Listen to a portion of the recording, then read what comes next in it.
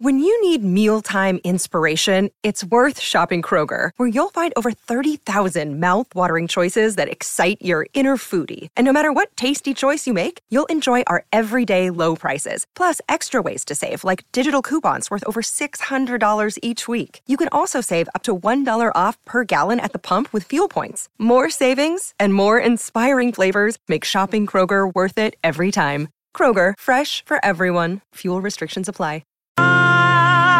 To see the hang-ups we have today, that we need to fight for liberty. Lift yourself up on your feet. Lift yourself up on your feet.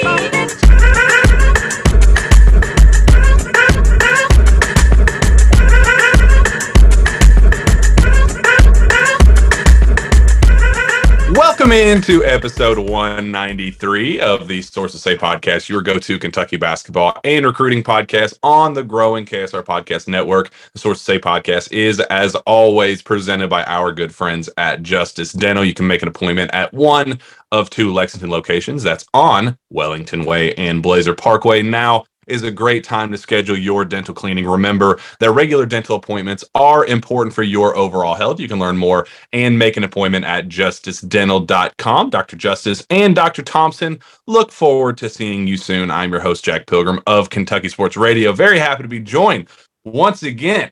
He's becoming more and more of a regular guest here on the Sources Say podcast. Zach Gagan of Kentucky Sports Radio, our go-to recruiting beat writer here at Kentucky Sports Radio. Zach, how you hanging in there on this beautiful 4th of July holiday? I'm doing fantastic. Just like you, we're both going to knock out some podcasting here and enjoy our 4th. Go have some burgers, some glizzies. What else people do on 4th of July? You got fireworks planned? You got a fireworks show planned for you tonight? No, I think we'll find a way to get some fireworks in. I don't have one necessarily scheduled yet, but it's not a 4th of July holiday without some fireworks. So I'll find a way. I'll make my way and get some fireworks knocked out. But yeah, I'll be hanging out and enjoying myself and the sweet weather that we have outside, and it'll be a good day. We're looking forward to it. But we have to give the listeners what they want, and that is content. Even on the holiday, we can't help ourselves. We got to celebrate the 4th of July with another Sources Say podcast. So celebrate some basketball. Celebrate the beautiful, beautiful occurrence that is basketball. So we just got back from Orlando for the NBPA Top 100 camp. It's one of our favorite events of the year, held at the ESPN Wild World of Sports, or whatever it is, where the NBA bubble actually took place. So it was cool seeing all of these high-profile talents there in person where the NBA bubble was, and it was a lot of fun. There were plenty of UK targets. UK's, as things stand, two current commitments, Rob Dillingham and Reed Shepherd, were both there in attendance, along with the likes of Justin Edwards, Aaron Bradshaw, KJ Evans, Xavier Booker, and my personal favorite in the class of 2024, Flory Badunga. I love that kid, and we'll talk a little bit about him as well. But Zach, just kind of some early takeaways. Now that you are home, the dust has settled on the prestigious camp that basically gathers all the top talent across all age groups and shoe circuits. What are some of your early overall takeaways? Well, the city of Orlando is an interesting one. We'll just start with that. I'd say I'm not exactly high on that city personally. It's very sticky and moist down there, and just very, very Disney-like everywhere. Everyone's a tourist. We were tourists, so everyone else was tourists. So I guess it was fine in that way.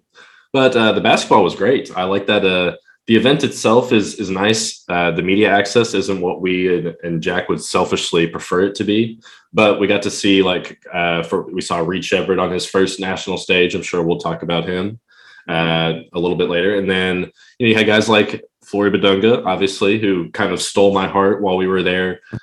For his 4 or 5 games that I got to watch him. I made sure to watch him as much as I could because it was my first time. And you've heard the rumors of him, really taking it to Xavier Booker a couple of weeks ago in Indy. So I was made sure I had a front row for him a bunch of times, and he definitely lived up to the expectations that I had. It would have been nice to see guys like Rob Dillingham a little bit more. We only saw him for, I think, just the one game, or maybe the one day. Yep. One day or one game. One day, 2 games. 2 games. Okay, so he really wasn't there that much, but he still looked cool in the stuff we got to see, so that was fine. But yeah, overall, I like that camp a lot. I'm sure we'll talk about Aaron Bradshaw and kind of where he's at with his recruitment as well. He played really well. Him and Flory actually had a one-on-one game. Him and Flory also had a one-on-one game against Santos Cyril, who we'll talk about too, which those were some really good matchups that we got to check out. So yeah, good trip. So I will say there is a lot of, and we'll talk about the individual players, but I guess one of the big takeaways that I had leaving the event was I was talking to a very high profile talent evaluator who, will be attached to some of these names very, very soon, in terms of, agency wise. That's, his job is to literally evaluate this talent and see who's going to be the best of the best in the future and sign them now. And, before they become NBA stars. The issue, though, is this person wasn't very high on this class or the class of 2024 just in general. And that's kind of a takeaway that everybody has had that has watched these upcoming classes closely. The 23 class is okay. It's got a lot of top end talent, but it really not a lot of, there's no generational talent. There's no 10, 15-year pros that you can see out there that the person that I talked to, the exact quote was, there's not much NBA talent here. So keep that in mind, that you can still find high-end productive college talent, a guy like Reed Shepherd, guys like that, but maybe not an Anthony Davis or a Zion Williamson or somebody like that in this class, or even class of 2024. I just don't think that guy is out there, at least right now, that he hasn't emerged as that player quite yet. So keep that in mind when we're discussing, recruiting classes. Do you go after, 6 guys that could be pretty good, or do you go after 4 and take, the 2 best transfers on the market? Or do you take, hope that a reclass candidate opens up? And, it's just an interesting dynamic knowing that these next 2 classes are a little underwhelming. And how does Cal go about casting that wide net, and how many takes does he have? How many commitments does he want in that class? Zach, that was something that I was thinking a lot about. Can you win a national title with a bunch of pretty good guys, or do you need to find the next Oscar Tshiebwe? Do you need to find the next, Antonio Reeves, whoever it may be? That was definitely something that caught my attention, and clearly some other high-end talent evaluators as well while we were in Orlando. Yeah, absolutely. No, I completely agree with you. I don't have too much to add to that. So, but just because I haven't, been able to watch some of the prior classes, so I'm not entirely sure what I can, or at least that close. So I'm not entirely sure what I'm comparing to. But I have heard that the 25 class in particular is going to have some studs. So maybe that's, as we go along here, I'll kind of figure it out myself and see how these classes stack up to each other. But yes, I guess just from my own experience, the 23 class, there is missing maybe a few handful of, go-to superstars. So even the 22 class, I feel like maybe had a couple of guys that you could maybe point to as potential, even the 21 class too, with guys like Duren or whatever. So, yeah. And so we talked a little bit about Reed, and that brought up kind of my next big takeaway is that some kids just aren't camp kids. They're not in the mold of I'm going to go and put 30 on your head. And so the way these camps work, they basically gather 100 of the best talents in America, regardless of shoe affiliation, regardless of class. And they say, you're going to come in here and we're going to put you on some random, okay, you're on the Houston Rockets, you're on the Boston Celtics, you're on the Portland Trailblazers. It's random made up teams, a random conglomerate of the best talent there. They've never played together. It's we're gonna put you all together and see who the best of the best is. So it's very individualized. Kids go and they have to go get their own. If they want to stand out, they have to go and do it themselves. So guys like Rob Dillingham, guys like AJ Johnson, guys that are very ISO heavy, creativity, guys that like to create for themselves. Those are the ones that typically stand out more than the guys like Reed Shepherd, who admitted even earlier on in the camp, he said, I'm just here to have fun. I'm here to do, little things to contribute to winning. I'm going to get, deflections and steals and, block a shot or two and grab some tough rebounds and dive for loose balls, which is all well and good. But the first 2 days that he was there, Zach, he just didn't look like he belonged, like totally honest, that he looked like he was one of many low end 4 stars at the camp. And it was, I would, for my money, I would say that he was one of the most underwhelming guys that I saw out of all of them. To his credit, he ramped things up on the last day and looked tremendous. 21 points on 8 of 13 shooting, 3 of 6 from 3, 5 rebounds, 2 assists, I think 4 steals as well. Looked tremendous. But that was when he went and said, screw all of you, I'm going to go get mine. And sometimes that's just kind of how you have to be. So it was a learning experience for Reed, I think, where he didn't play poorly, I don't think. He just didn't do anything to stand out in the first 2 days. And I think that left a little bit, not necessarily a bad taste in my mouth, but I just came away wanting more from Reed Sheppard in his first national camp experience this summer.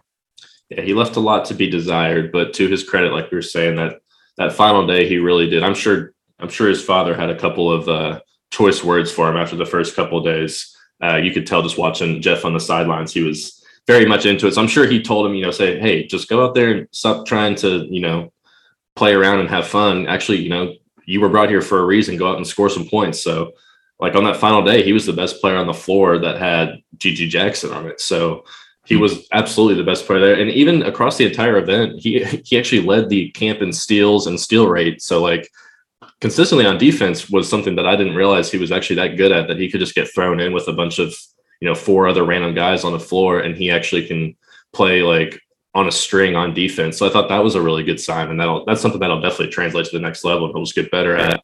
And he's just really good with his hands. He knows how to play the passing lane. So all that stuff he looked really good at, but then the aggressiveness was kind of nowhere to be seen the first 2 days. So that was 4 games essentially. And he was just very passive. He even got to play with Gabe Cupps, who he plays with on Midwest basketball team. That's an Ohio kid going to Indiana.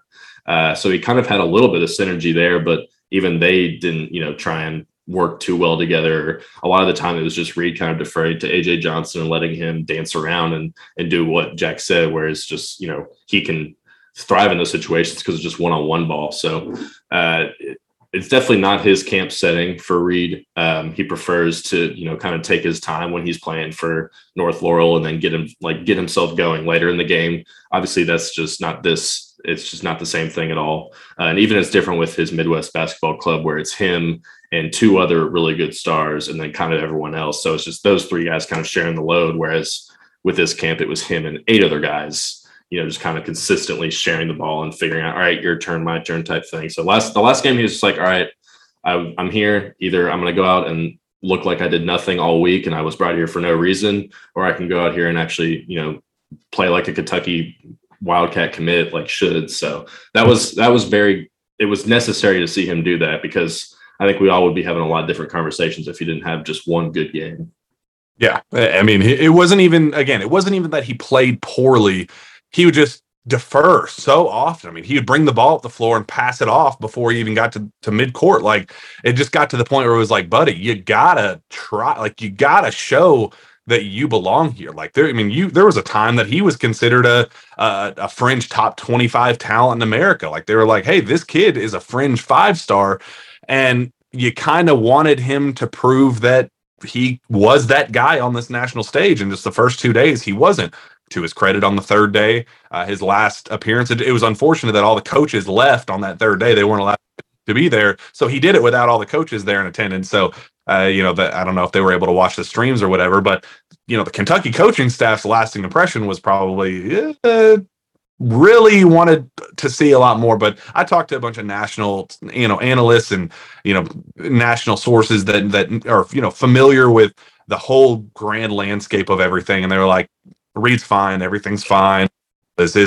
Don't use this as your entire make or break for Reed Sheppard. Like, yeah, I don't think the UK coaches were too concerned with how he was performing on that level and whatnot. So they were there to watch him and support him. But I don't think, maybe even maybe after the second day, maybe even a coach from UK called him and said, hey man, go out there and let's play a little bit.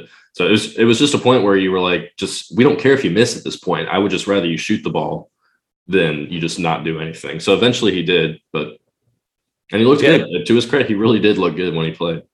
And I will say Justin Edwards, who's another UK target, we'll talk about his recruitment here in just a second. He was in a similar boat. He was a guy that just really didn't stand out as the top 10 prospect that people were kind of hyping him up to be. Xavier Booker was in the same boat. He really underwhelmed on that national stage. There were a lot of talking heads in the stands that were going, there was a player that didn't help his stock at all this week, and that was Xavier Booker. So Reed was not alone in that, camp setting. And again, it's very guard heavy, very guard oriented. So guys like Aaron Bradshaw, he could put up 10 and 8 and still look tremendous, but it's still only 10 and 8 because how many touches are the 5-star centers getting whenever it's a guard heavy kind of ISO heavy style of play? So when they do get it, they really try and go to. They know that it's limited touches. Yeah, so that causes them to play out of their comfort zone. You saw Aaron Bradshaw get rebounds and take it coast to coast, and basically like, all right, well, you're not going to pass me the ball on the block, so I'm gonna go get mine. Like it's a camp setting. You gotta just kind of remember that it's very individualized, not team focused, and it just made some guys that typically look fantastic not look the part, and other guys that don't usually look the part look fantastic. So it is what it is, and you just kind of got take everything with a grain of salt, and use it as part of the sample size because it is a high profile event playing against high profile talent. You need to factor in these things, but use it as part of a very, very large sample size that includes high school, that includes other grassroots ball, that includes other events like this. When determining, what you think of a player long term, don't use this as a reason to tank a kid's stock or to say that he's going to be the next greatest thing. So just keep that in mind.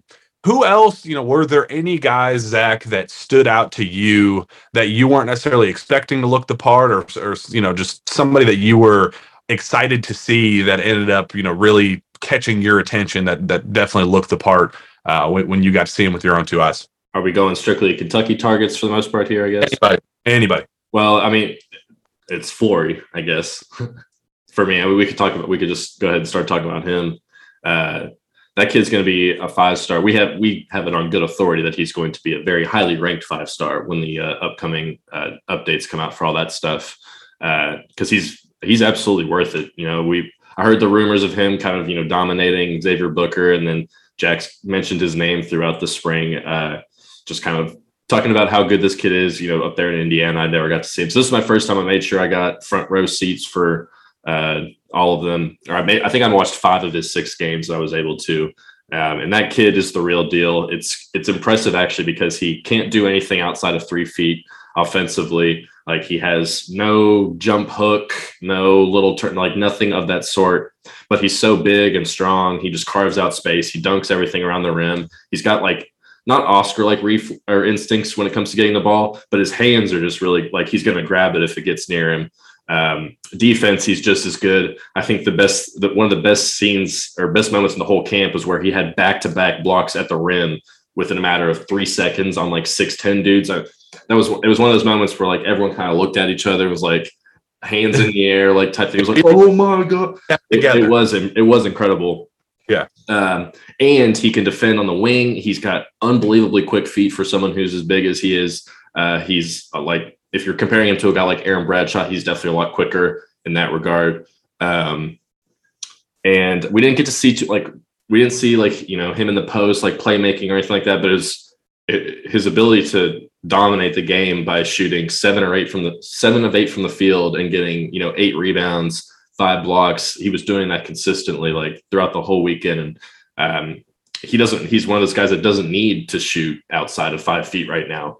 And once he does, that's when you're like, okay, now you're going to start seeing a guy who can really dominate the NBA level. But he's a guy that right now that can dominate the college level, like kind of as is. So he's the guy that I was definitely most excited to see, and he lived up to the expectations. And I'm eager to know. And I think he's only been in the U.S. for 9 months. So this kid is going to really get the development is what's next for him. Because the only issue, my issue with him was his stamina. You could tell that like as the games wore on, hands on hips, like on the ground, like he was exhausted. But at the same time, if he saw a guy jetting to the side of the rim, like about to go for a layup, he was there. Like he always had a second wind somehow. So he's just an impressive player overall. And on a lesser note, Santos Sorrell was another guy who I was impressed with as well. I didn't get to see that much. He's the Tennessee kid. He's going to be a 5-star as well, or maybe a borderline 5-star.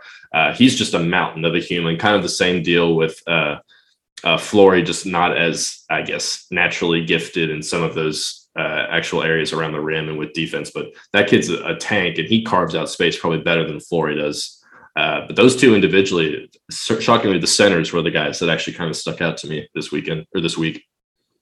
Yeah, and I do want to say Flory has only played organized basketball for 2 years. So, like, for somebody who is very new to the sport from a competitive standpoint, he is so advanced for being so raw, if that makes sense. He is so naturally gifted at what he does. He recovers so well. He doesn't bite on stupid pump fakes. Like, he does all the little things that you'd expect somebody that's been playing basketball since he was 4 or 5 years old to do, while still having all of the physical tools at 6'10", 235 pounds. I mean, he looks like he was built in a factory. I mean, he just has that just natural build and physical feel to him that he's college ready from day one. And he, like you said, he has the soft hands. He finishes extremely well, finishes with touch down low. He can't do anything outside of 3 to 5 feet, like absolutely nothing. I don't think he shot one jumper outside of nothing else. I seriously don't think he shot one shot outside of 5 feet.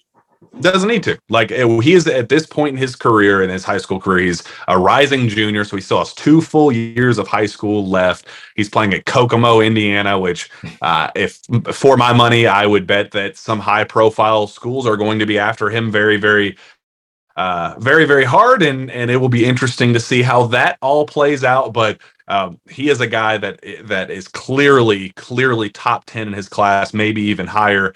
And his recruitment's interesting. Kentucky has reached out to him. I talked to his coach, and he did make it very clear that Kentucky was interested. It's just a very complicated recruitment, Zach. There's a lot of coaching ties in his circle, I guess is the best way to put it, that could end up sending him somewhere that maybe you wouldn't expect, and that it's just very up in the air where things stand with his recruitment. But Kentucky is trying to throw its hat in the ring and see what the hell they could do, because he's clearly Kentucky quality. He's clearly, like, this kid is not mid-major, maybe high major. This kid is a clear high major. Anywhere he wants to go in college basketball, they would happily take him if it was an open recruitment. So that's probably the best way to put it, and we'll see how things unfold. But Kentucky is trying to get involved there. Kentucky is also involved he's a 24 kid too. We should point that out. I'm not sure if we mentioned that. Yeah, rising junior, so still 2 full years of high school left for him. So sky is the absolute limit. He is the highest potential of any big in high school basketball right now, and it really isn't close. But Somto Surreal, I agree. I was a big fan of him.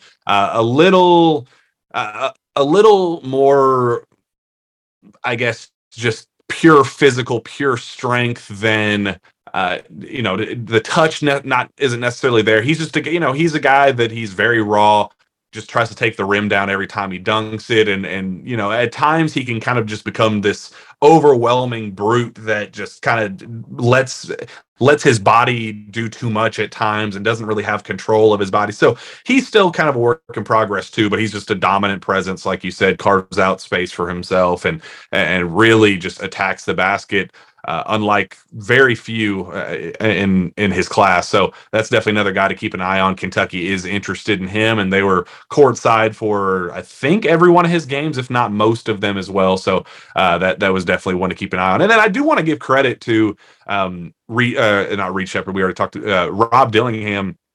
Even in just seeing him on one day, I don't know where the hell he went after day one, and that was kind of something that people were like, we don't know where he went. So that's not the best thing, but maybe he just had a conflict of schedule or whatever. But Rob looked sensational in his lone opportunity there in his first day there. He was dancing and really proving that he is the most creative and entertaining guard in all of high school basketball. Like, for my money, I don't think there's another fun prospect in the class of 2023 or even 24 that kind of just turns heads the way Rob does. He was able to create for himself. He was able to turn the corner and get to the basket, finish with creativity around the rim. He was able to create his own shot, and even with a hand in his face, he was able to knock down jumpers. It was just a very productive day one of his first and only day there at camp. So I do want to give him a shout out. And I also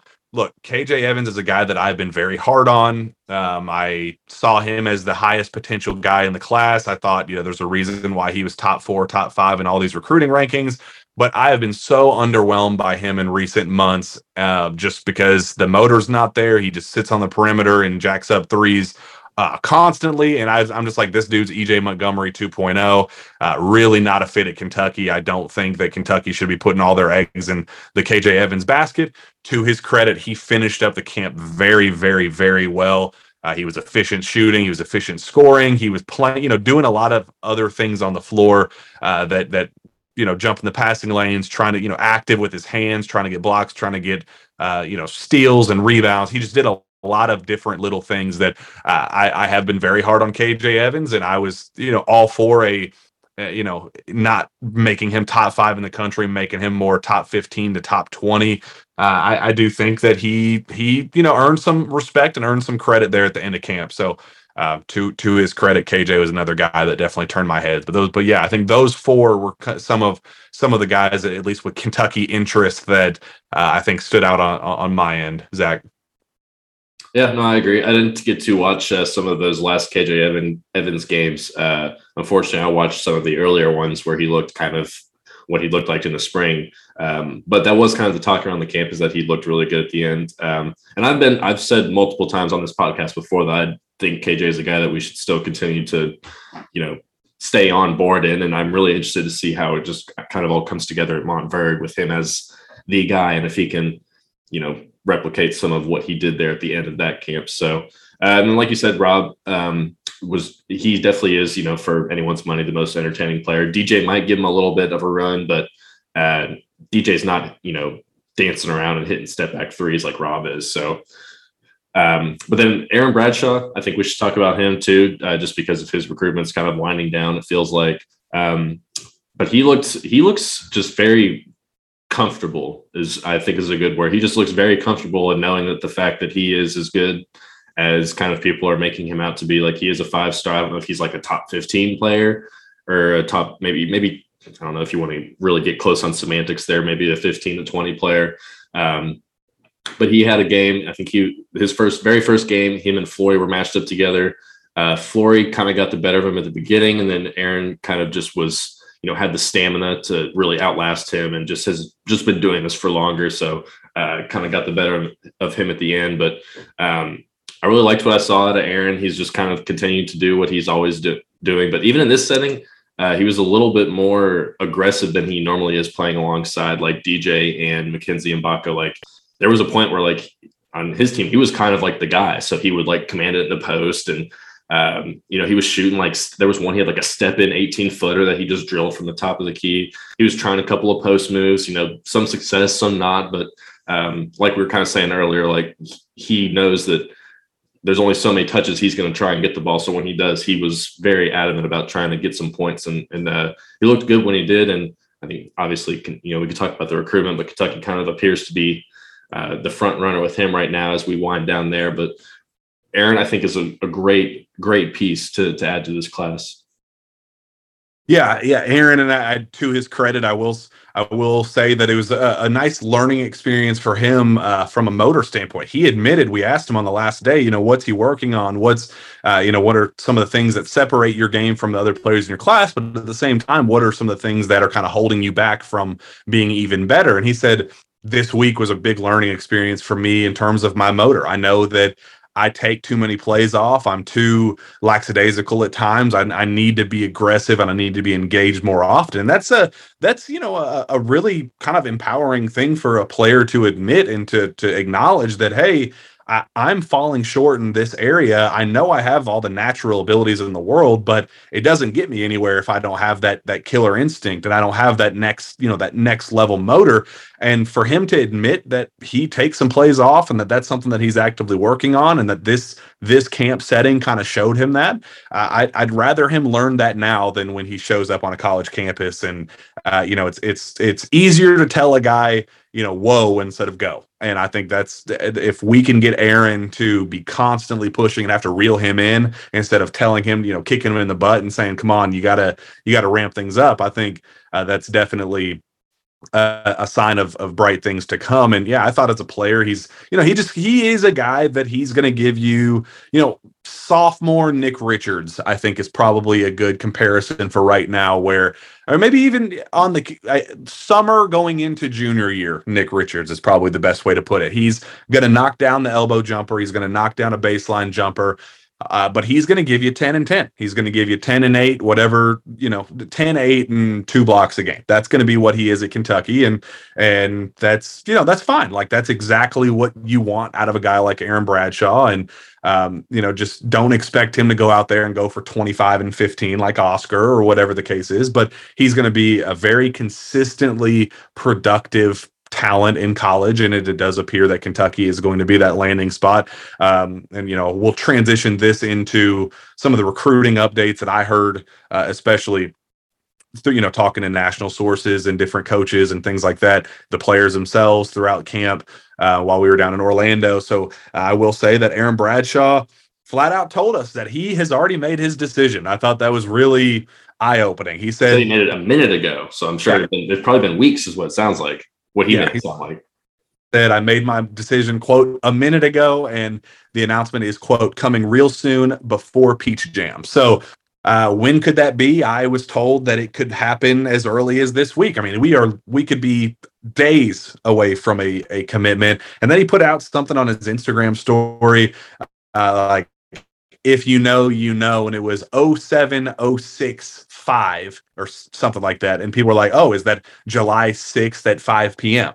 And, that could be something as well to keep an eye on. But we're days away. This is a commitment is imminent. It's done behind the scenes. Like, he already knows where he's going. And it's not really a secret at this point that Kentucky is that overwhelming favorite going into the home stretch. But he's ready to announce it. He said that I'd heard from a national person that he wants to return home from camp and kind of finalize the details of his announcement. So he got home Friday afternoon, Friday evening, used this weekend to kind of come up with a method of attack, a plan of attack. And I think that's where things stand right now. And maybe that July 6th at 5 p.m. is what he's planning on doing. But I think it's going to be some professional video of sorts that, he's able to announce his commitment. I do think it's going to be Kentucky. I don't think there's going to be much suspense there. I will, however, say that there is still some G League talk. He did, even when somebody asked, what's your timeline for a decision? And he said, my college decision, which I thought kind of stuck out to me, that he's, the pro decision is still up in the air. He's just announcing where he's going to college. I have heard that it's more likely than not, the expectation is that he does make it to campus, likely in Lexington. So there's no formal offer has even been extended from the G League. So it's not even like he's weighing a professional offer versus an offer from Kentucky right now. It's just something to keep in mind, that there is some interest, and they're going to be, kind of weighing their options on their end, tracking his trajectory, how his senior year goes on from the G League's perspective. And it's an open dialogue right now. So UK may be getting his commitment this week, but that doesn't necessarily mean it's done. Well, interestingly enough, Rod Strickland, who was, the G League's program director, is now transitioning to coach at LIU. So, if you want to kind of look on a positive note for Kentucky, that would be kind of ideal timing, where the fact that, as a kid's about to commit, obviously he could change his mind over the course of, now when he actually signs on the dotted line. But this would be kind of the time you'd want the G League to go through a transition of power where you can really make your pitch to Aaron there and be like, well, they don't know what they're doing over there. So let's lock this in now and come on over. So. Yeah, and let's keep, moving on through these, just because Kentucky. Xavier Booker, I feel like we should talk about him for a second. Xavier Booker? Yeah. Xavier Booker is Kentucky is kind of loosely interested. They went up to go watch him in Indy, where Flory Badunga outplayed him, and He's a guy that I think Kentucky's interested in, and he's a long-term, like, man, what could he be? His ceiling is so unbelievably high. Again, I think there's some motor issues with him that he takes too many possessions off, and I think that is kind of a concerned different schools. I think Michigan State is very, very high on him, and he's very high on Michigan State. They're kind of the early front runner. You have Duke that's also kind of entered the picture there in a nice position, not the best position, but a nice position. Kentucky, I don't see their paths crossing. I think that they're going to be two ships going different directions in the night, and it is what it is. I do like Xavier as a long term potential piece, but I think Kentucky has its focus in the front court, especially on two other names, and one of them being Aaron Bradshaw, and the other being Ugonna Kingsley. Yeah, and I wouldn't be too upset if UK kind of decided to just pass on Booker entirely. I see the vision. I see the Jaren Jackson comparisons, but at the same time, I see those Jaren Jackson Jr. comparisons. That's what kind of scares me, because Xavier Booker does not rebound. He doesn't like to go inside the paint. He loves to shoot a lot of threes, and that's really only good if your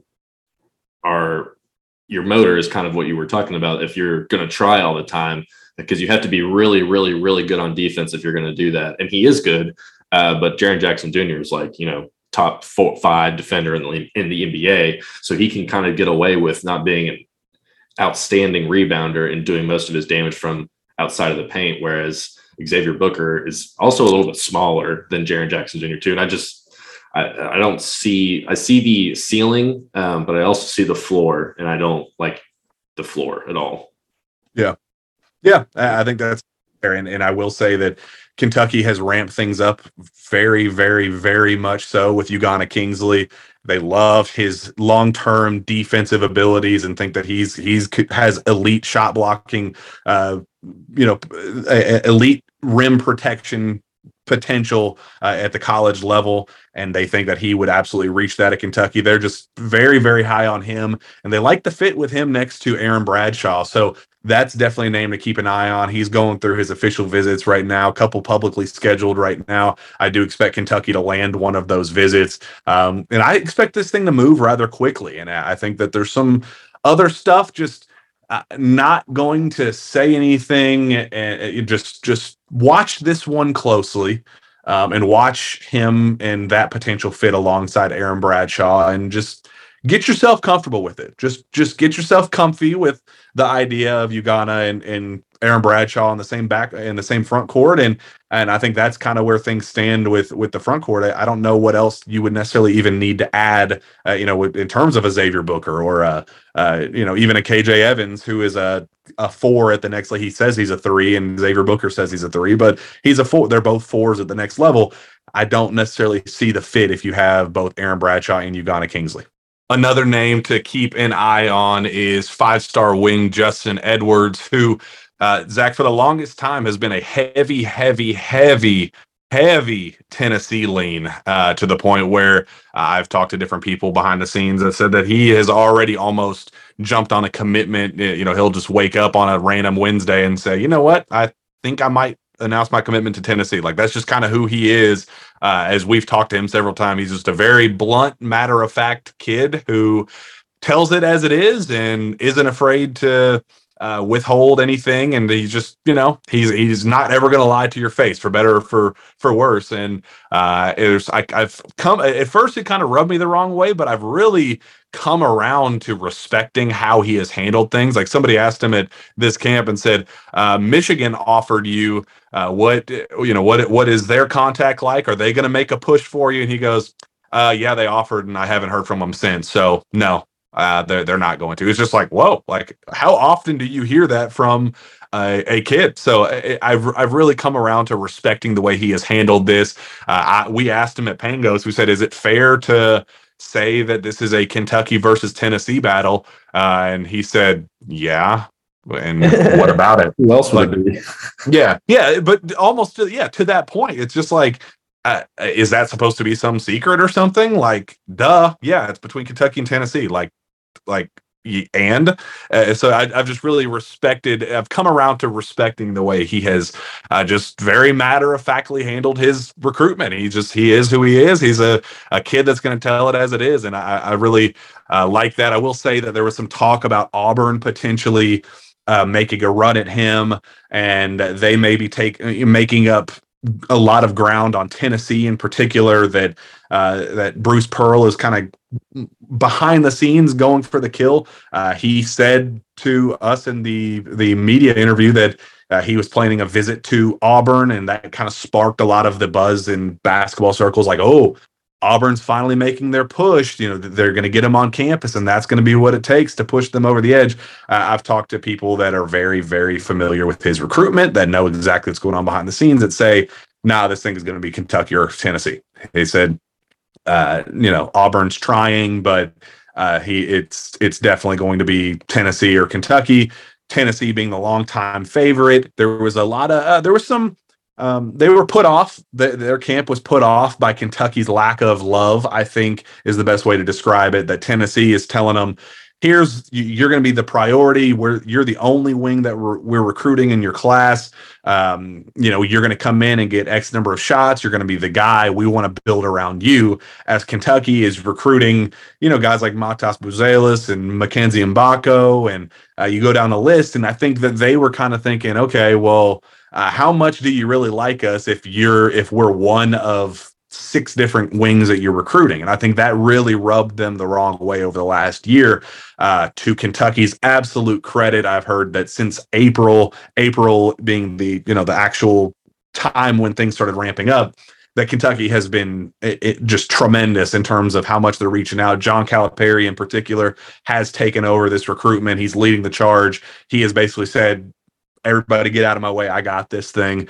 And I think that's something that their camp has really respected. And I think Justin himself has noticed. We asked him, what does it mean, Cal 3 deep with Chin Coleman and Orlando Antigua watching you courtside for every one of your games this week in Orlando? And he's like, yeah, I've noticed, like, that's what I've been waiting for. That's what I want. Like, I want them to care about me. Like, it's not a secret that, like, he has said in the past that Kentucky's been his dream school. That's the school that he grew up wanting to play for. And I think it just kind of rubbed him the wrong way that they weren't showing him that same love back. And now that love is being shown back, I think things are starting to trend in Kentucky's direction. Now, it was a lot of ground to make up. Tennessee had an overwhelming lead, and I do still think that they have the slight lead, but I definitely think it's a 1A, 1B situation now instead of Tennessee as the overwhelming favorite and Kentucky and Auburn trying to fight for that second spot. I definitely think we're at a 1A, 1B stage that it could truly go both directions. I've heard that September is kind of a loose target date for his commitment, and I think the longer this drags out, the better for Kentucky's chances. You do not want him to randomly wake up on a Wednesday morning and say, I'm going to commit, because that would definitely favor Tennessee in this point in time. But the longer this drags out, if this gets to September or October, I'm starting to feel really good about Kentucky's chances, Zach. Yeah. And I mean, I think it was really telling that the coaching staff really seemed to prioritize him at NBPA. There was like a handful of players. It was like, Aaron and Reed and Rob when he was there. Like, those were the type of guys that, and even Flory kind of to an extent, like those are the guys that UK was really like, making sure to watch. And you could tell that they were making sure to watch Justin Edwards' games. So Cal especially was making sure to watch those games. So I'm sure it definitely sounds like, from the conversations that you had while you were down there, that Kentucky is definitely making their push, and we'll kind of see how well that push is, and just kind of, what Justin really wants and what he's expecting, I guess, at a college level, what type of role he's expecting to play and whatnot. And, it looks like if he were to come to Kentucky, he'd kind of be joining a pretty decently sized class of maybe a 5 or 6 player class. So there'd be a lot to go around, but for his actual game, like individual play, he looked, kind of how he has looked, which is, clearly one of the better players at the camp. Not anything, too overwhelming. He's definitely one of the better defenders, and his jumper's still kind of coming along. But yeah, overall, I think the recruitment obviously is clearly still, it feels Tennessee, but the Kentucky definitely is ramping it up there. And Mookie Cook is another name that fans were like, well, they were, the runner-up in his recruitment the first time around before he committed to Oregon. Does Kentucky make a push there? I was told that they would have interest in Mookie, but they're not going to do anything to screw up this Justin Edwards. I mean, they've done so much work to build that relationship back up and kind of make up ground that honestly it would be stupid to make a significant push for Mookie at this point in time. I mean, you literally overcome everything that you did before about making him feel like a priority and all these other wings being prioritized over Justin, that when Mookie becomes available again to make that next push for him, who for my money, I don't necessarily think Mookie is I think Justin's a better player than Mookie. I think, Mookie is a small ball 4 and he's just really been underwhelming lately. He hasn't played the entire summer anyway, because he's been filming a movie as a young LeBron James. So that in itself, we really haven't even gotten to see him play at all because he's been acting this entire spring and summer. So it's just not a fit. I think that he's going to end up at the G League. And if he doesn't end up with the G League, I think Arizona is another option for him. And I also heard that he may just recommit to Oregon too, that he's just, wanting some attention and, feeling like, okay, well, I haven't gotten to play. So my highlights haven't been online. My recruitment's been closed for, since the spring, since the winter. So, there really isn't a whole lot of love on that end, where schools aren't calling me, kids, fans aren't dying to know where I'm going. He's just out of sight, out of mind a little bit. And I think that kind of led to some complacency and some restlessness on his end that made him want to open things back up. So that could even result back in a recommitment to Auburn. But I do think that G League is the overwhelming favorite. And at that point, why even go all in on Mookie, knowing that that would be costing you Justin Edwards very likely? I just don't think it's a fit. And I expect Mookie Cook to stay out west in some form or fashion, likely for the G League. Yeah, it didn't sound like he has any intentions on leaving the West Coast. And if you're just comparing him to Justin Edwards, I would probably personally take Justin Edwards just because he is more of an actual wing player, more so, or kind of what you're looking for in an actual wing player than Mookie Cook. So I think the last time I got to see him play actually was maybe at Hoop Hall, because he just kind of hasn't been doing anything. So I don't really know, even what to compare him to at this point. So if I'm having to pick between Justin Edwards and, like you said, with Kentucky's case, it would be kind of foolish at that point to maybe put, even express a little bit of interest in Mookie when when you've kind of been saying that you're going all in on Justin. Mm-hmm. Let's wrap up here with the guy that everybody wants to know about. And I do think that there has been some movement here that favors Kentucky, and that's with 5-star guard DJ Wagner. I do think that adding Aaron Bradshaw, who is his teammate, would be a very, very strong addition for Kentucky when you already have Lance Ware, who played with his former Camden teammate several years back, and you also have his brother Kareem Watkins already on the roster, along with the 2-decade-long relationship that Coach Cal has had with DJ's dad. I just think adding a fourth voice kind of in his circle to the Kentucky program, I think is a huge step in the right direction. But even beyond that, like my confidence in Kentucky getting DJ doesn't even necessarily have to do with adding Aaron or even the other connections. I do think that's where Kentucky's confidence is coming from. Kentucky is extremely confident that they're still going to land DJ Wagner, but my confidence is coming from I talked to several different people at NBPA and just the last couple events that, how there was just so much buzz when Kenny Payne was hired and the staff was formed, and especially when Milt Wagner was added to the program, there was a lot of talk that, they're the new cool program. Everybody's going to flock to Louisville. They're going to be this, juggernaut on the recruiting trail, and everybody's going to be scared. There was some fear that they were going to kind of take things over, and just other schools were just kind of watching closely and going, what do we have now to go up against? It's not just going to be Duke. It's not going to be Kansas and North Carolina and go down the list. They were thinking that Louisville could very well step in, and there was definitely a fear factor there. And what has that resulted in, Zach? I can't say anything. They haven't added any high-profile transfers. They have missed over and over and over again on the transfer market. They've lost once again with high-profile 5-star high school athletes. They haven't gotten any reclasses. They haven't, all this confidence that they've had, they've worn on their sleeve and saying, we're going to get this kid, we're going to get Amani Bates, we're going to get this transfer. It has resulted in nothing. Like they have one commit in their class right now, and that's Caleb Glenn, who's a 4-star native from Louisville. Like, what have they done on the recruiting trail to prove that they are any competition to the high-profile Blue Bloods? Not even just Kentucky, but all the other ones. And Zach, I heard from several different people at camp that other programs are starting to see blood in the water. That other programs are sharks seeing blood in the water. That maybe Louisville's overselling and under-delivering, over-promising and under-delivering is going to kind of lay a domino effect of, all right, well, as more 23s come off the board and they don't have Louisville attached to their name and they don't keep adding these guys, who all are they going to add? Where is this confidence going to keep coming from that their optimism can be as much as they want it to? But if it doesn't result in anything, then how can you be a real player in college basketball recruiting? And that's kind of the thought with DJ Wagner is, okay, you're going to lose Aaron Bradshaw. He's going to end up committing to Kentucky. And even if he doesn't end up at Kentucky, it's going to be the G League. Like it's a G League versus Kentucky battle right now.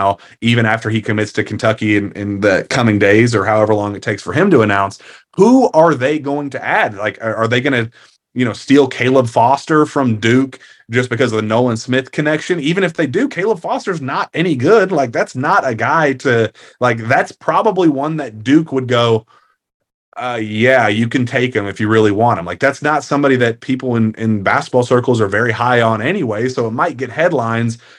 Louisville takes Caleb Foster from Duke or whatever, but it's not going to make an impact on the recruiting trail. It's not going to make an impact on the court. It's not going to result in winning.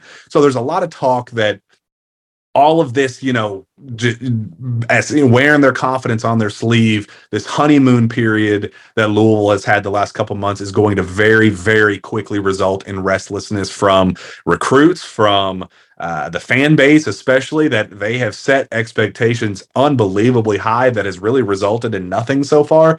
And I think that Kentucky is playing it where it's like, we'll let them have the honeymoon period. We'll let them be as confident as they want to be. We know where we stand with things. We know that we're still the Kentucky basketball program that everybody has known and loved for decades and decades and decades. And we'll let things play out the way they need to, Zach. And my thing with the DJ Wagner situation has always been, I'll believe it when I see it type thing. And obviously, I don't want to discredit Kenny Payne because I think he's going to do really good things and he's clearly a good recruiter. And I think he will ultimately or eventually do really well. But, he's only been, how long has he been the head coach, I guess? 2 months? Since March, yeah. So not very long at all. So that was like the honeymoon phase of what he's like. I think that's a really good descriptor of it. Is just they saw the connections there. They saw hire Milt Wagner and thought, well, that's it. That's all they needed to do. But I guess there's more to recruiting than just hiring somebody onto your staff. You actually have to recruit the kid. And it sounds like Louisville isn't doing a fantastic job at recruiting so far. I mean, no discredit to Caleb Glenn, who's a really good player in his own right, but he's been committed since the fall. He was committed to what's-his-face, and he was going to go to Louisville no matter what. So you just kind of lucked out there that you had a top 60 player in your own backyard.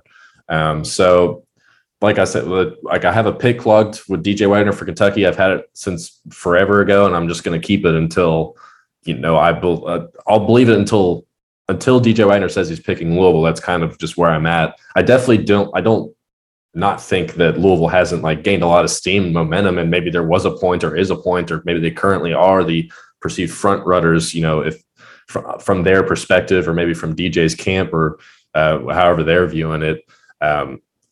But, the momentum kind of wears off. And like you said, you got to start adding other pieces. I'm not sure that DJ Wagner wants to go to a class where Caleb Glenn is the other headliner when you could go and play with one of your really good friends, Aaron, and then, join Rob Dillingham, who I would believe those two would probably work semi well together. You might have to, maybe convince them a little bit to do it, but I don't think that would be an issue for them. We've talked about how Rob plays with, Aiden Holloway, and DJ has obviously played with a lot of good players too. So I think there's a world where it obviously works well. And until DJ says he's, picking Louisville, I'm just going to kind of always err on the side of caution when it comes to all that hype.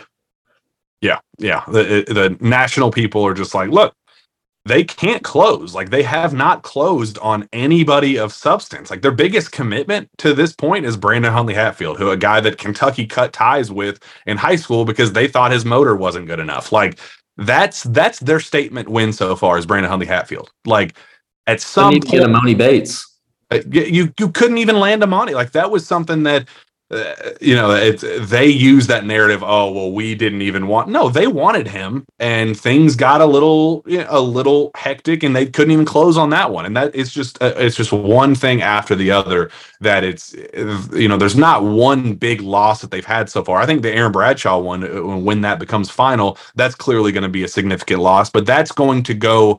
That's just going to prove again that there's a lot of hesitancy right now with national people that are going, when are they going to close on anybody? Like, at some point, you got to call a spade and say, you made all these promises that you guys were going to land all these kids and return to the promised land and all that, and they don't even have a point guard on their roster right now. Like, they couldn't even upgrade their point guard position this offseason.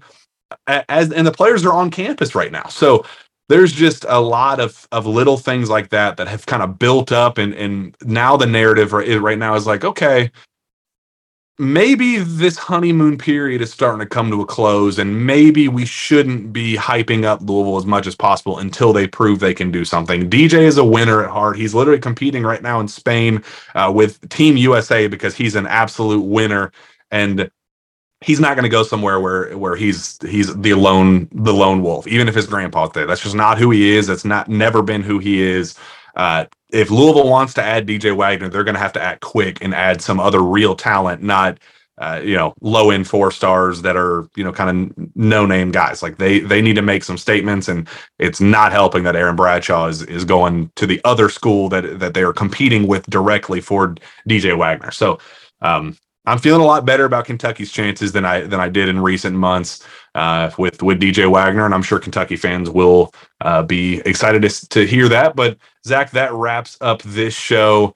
I'm excited to have you on again soon. We have more recruiting buzz to talk about, and when Aaron Bradshaw comes on, I mean, there's a whole lot coming up down the pike here very, very soon. So we'll make sure that we get you back on and talk a whole lot more about it. But until then, where can fans find your work?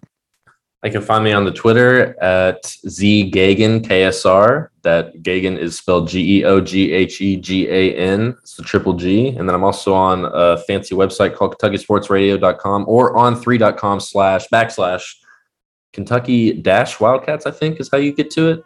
If you just go through the On3 link. Mm-hmm. Yeah. You can find us there for sure, but you can find me individually on Twitter at Jack Pilgrim KSR. Reach out to me via email at jpilgrim@KentuckySportsRadio.com. With that, we'll be back next time for the Jam Packed Sources Say podcast. We will see you then.